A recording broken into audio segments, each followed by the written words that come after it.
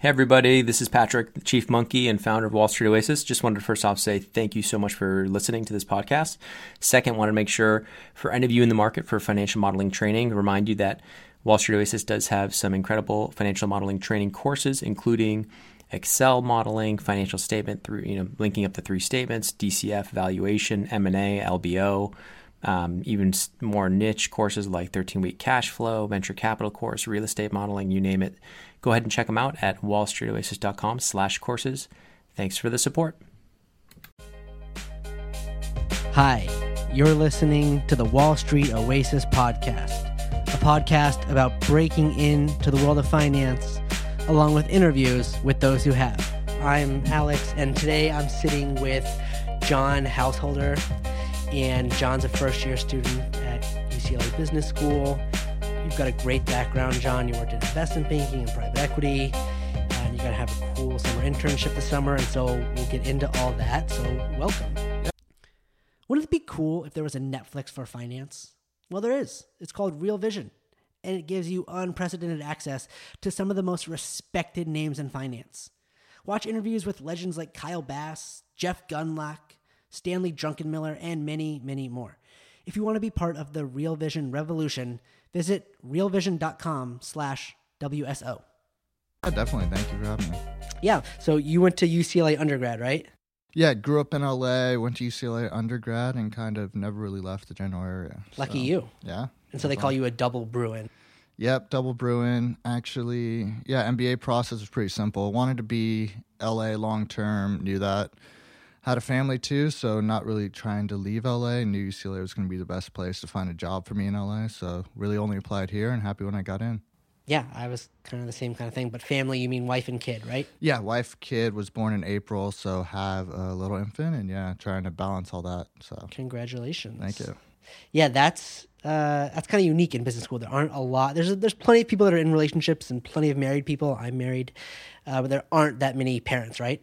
Yeah, definitely, and I'd say it just changes your outlook on what you're trying to achieve. And I think with everything, just being clear on what you want. For me, it's trying to see what that kind of other side is and trying to figure out balancing on my priorities with family, time, commitment, all that stuff. And yeah, just focused on that, seeing if I could find something better, if I like what I was doing, and just trying to take this time to really balance all those things. Right, seeing what's out there. That's definitely a huge part of business school. So let's start right after you graduated from UCLA. Then you went to work for great LA investment bank, Moelis. Yeah, definitely. It was UCLA went through what we had at the time, kind of an investment banking workshop, where it's about 20 of us who we had kind of our own mentors, taught us all the kind of lingo, how to study, how to prepare, and go through the interview process, which was super beneficial for me, and was able to do that for the summer. I actually worked in New York for UBS, and then kind of came back to LA because wanting to be here long term, knew Moelis was just a wonderful platform here, and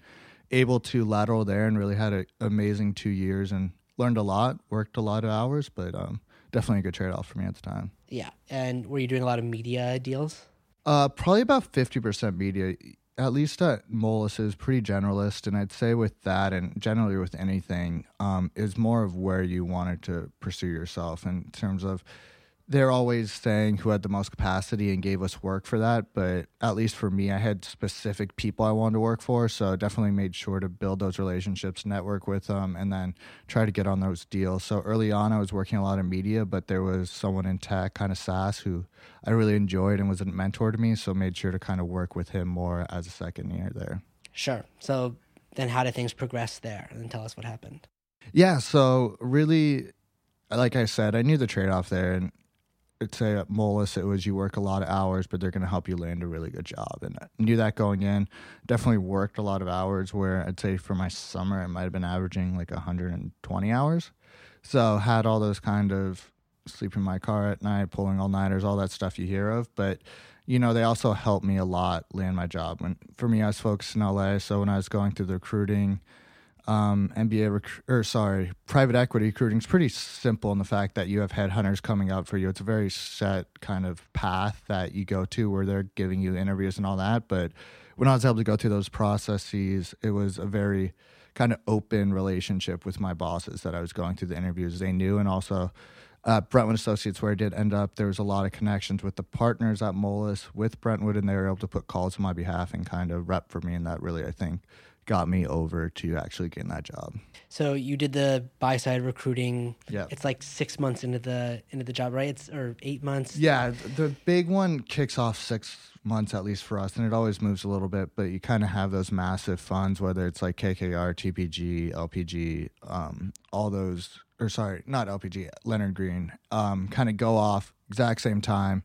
And then from there, some of the smaller funds kind of continuously go on for me. So I think for us, probably half of our analyst class ended up at those kind of more or less mega funds. And then I signed in April, so that might have been like 8 months. So about like a month or two after that. And then a few other people ended up at some of those kind of mezzanine debt funds, whether it's Oaktree had a middle market lending platform, or a few others that kind of were a couple months after me. Right. And for everyone who doesn't quite understand that recruiting process, you start the job, you're there for 6 months, private equity funds come to you, they say, we have this great job, it doesn't start for 18 months, but sign up now, we'll give you all this money, more money than you're making now, less hours than you're working now, all sounds great. All the investment banking analysts sign those offers. They go back to their investment bank and they finish their analyst program the rest of the 18 months, right? Yeah, it's a really interesting dynamic, and I think it creates a lot of issues with just generally that entire industry, because you have all these people who have amazing jobs, just got their great offer, and now you have to keep them working for another year and a half. And like how that dynamic really plays out, I think is more on each person individually, whether they want to slack or whether they want to keep on like trying to get the top bucket for their bonuses. But yeah, it's definitely a very interesting environment where even through the interview process, you barely know anything and you're already kind of interviewing for your next job. So yeah, that's crazy.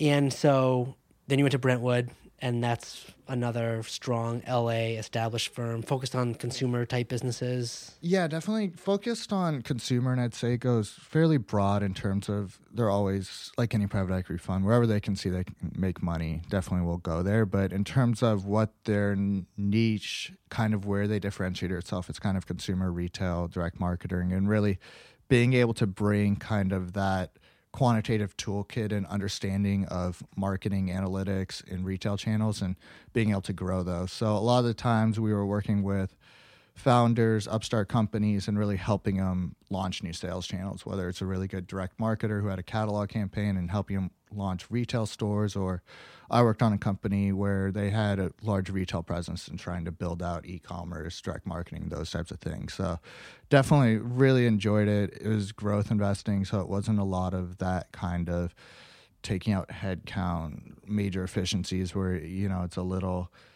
not as happy-go-lucky dealing with management teams, but you're really working with them to partner, grow the brands, and really kind of increase that entire like business. So I think everyone was really excited to have us as the partners, and it was fun to work there.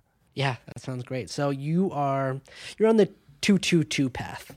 Yeah, well, yeah, 2-3-2, but 2-3-2. So yeah, tell standard. everyone what that means too. Yeah, so usually the standard path is you do your 2 years of investment banking, everyone goes to private equity like you're saying, and then usually after 3 years you get your MBA, mainly because just there's so many really qualified associates in private equity and they don't have great spots for all of them to continue on there. So usually just the natural path is for them to get their MBA and then kind of come back and recruit for private equity. And for me, that was definitely the standard path. And I'd say if you're going in the finance route, there's certain particular time, just like I think consulting, where it's you get your MBA now or you don't type of thing. So, and I think that was the decision for me. I had an opportunity to stay on long term at Brentwood Associates, but for kind of a number of reasons, if you want to go into, I decided MBA was probably the best choice for me at the time. Yeah, I definitely want to go into it because a lot of people look at it at these mega funds like you were talking about is they have to go to business school. Definitely. Like there is no option to stay, but you're saying you had an option to stay. So talk us through that.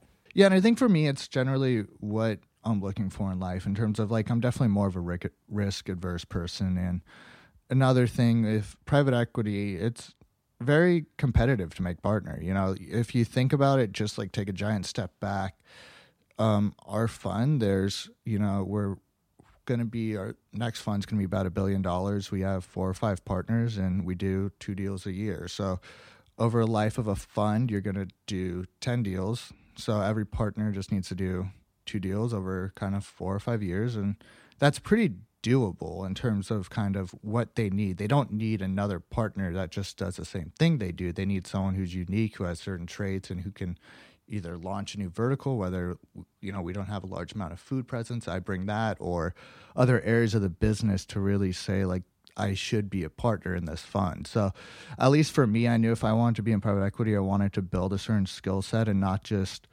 have that strong quant background, which I looked at the entire kind of employee pool that we had, which was all same exact background with me: investment banking, private equity, works a ton of hours. You know, you really need to think about your skills and feel like you can bring something new to the table. And that's one of the reasons I wanted to get my MBA, just broaden that skill set and think more broadly about what I could bring to the table. Right.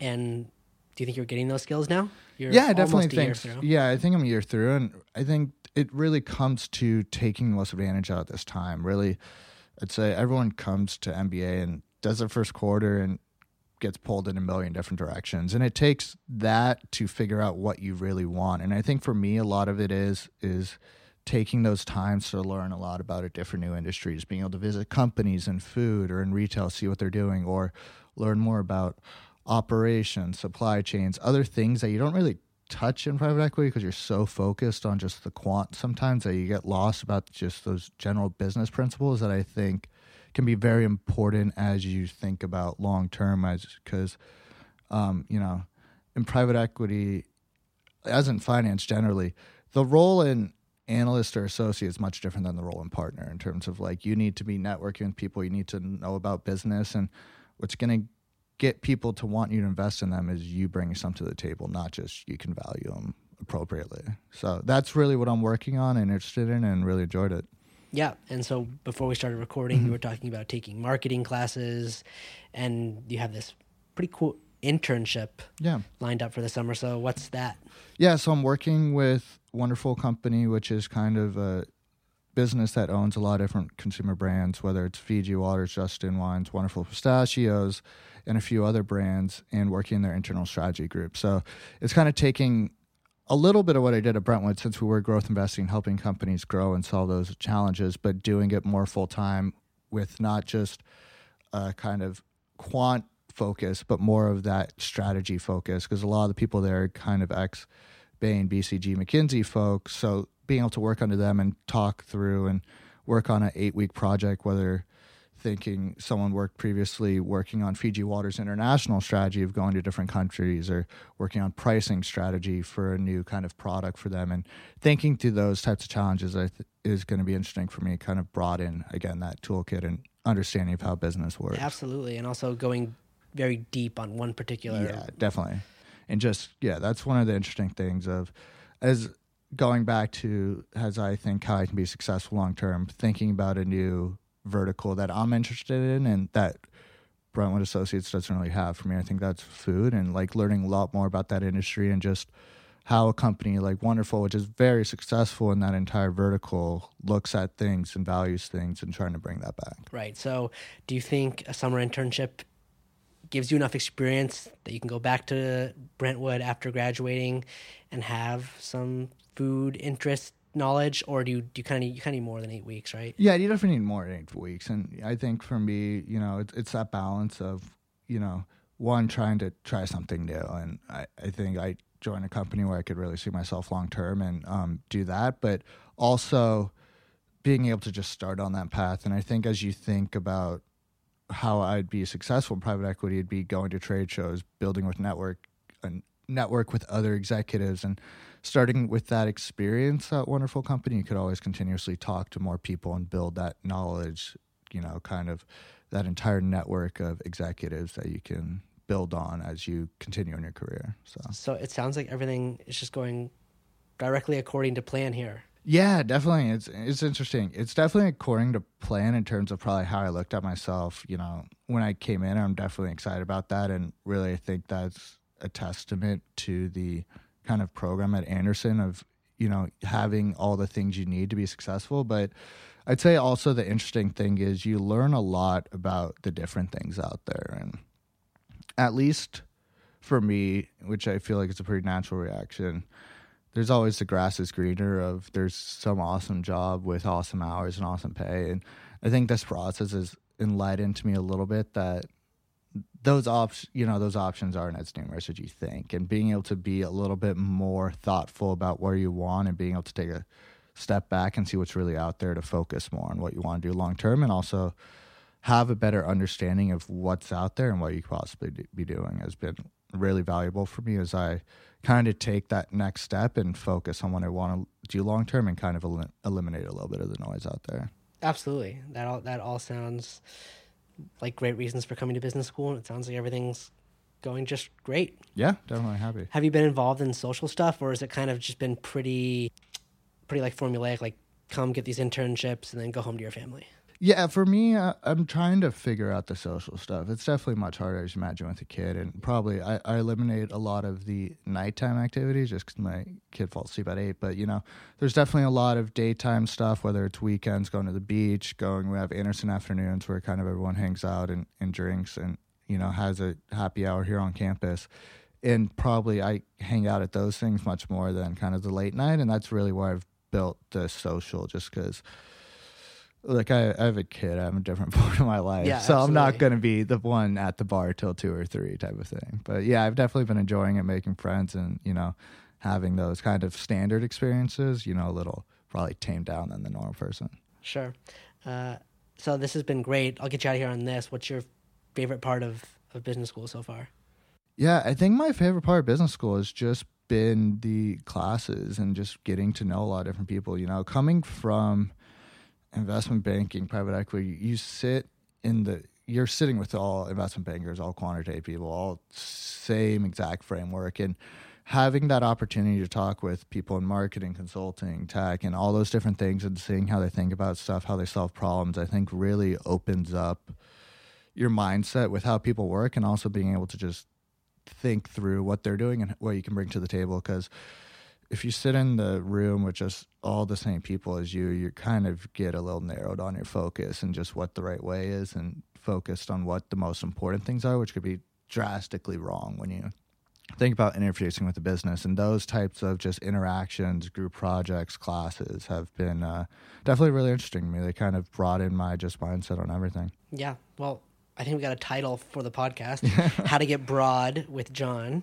Yeah, I'd like it. Yeah, so thanks so much for coming on. This was great. Appreciate it. I really enjoyed speaking with you. All right. Nice. Thanks, John.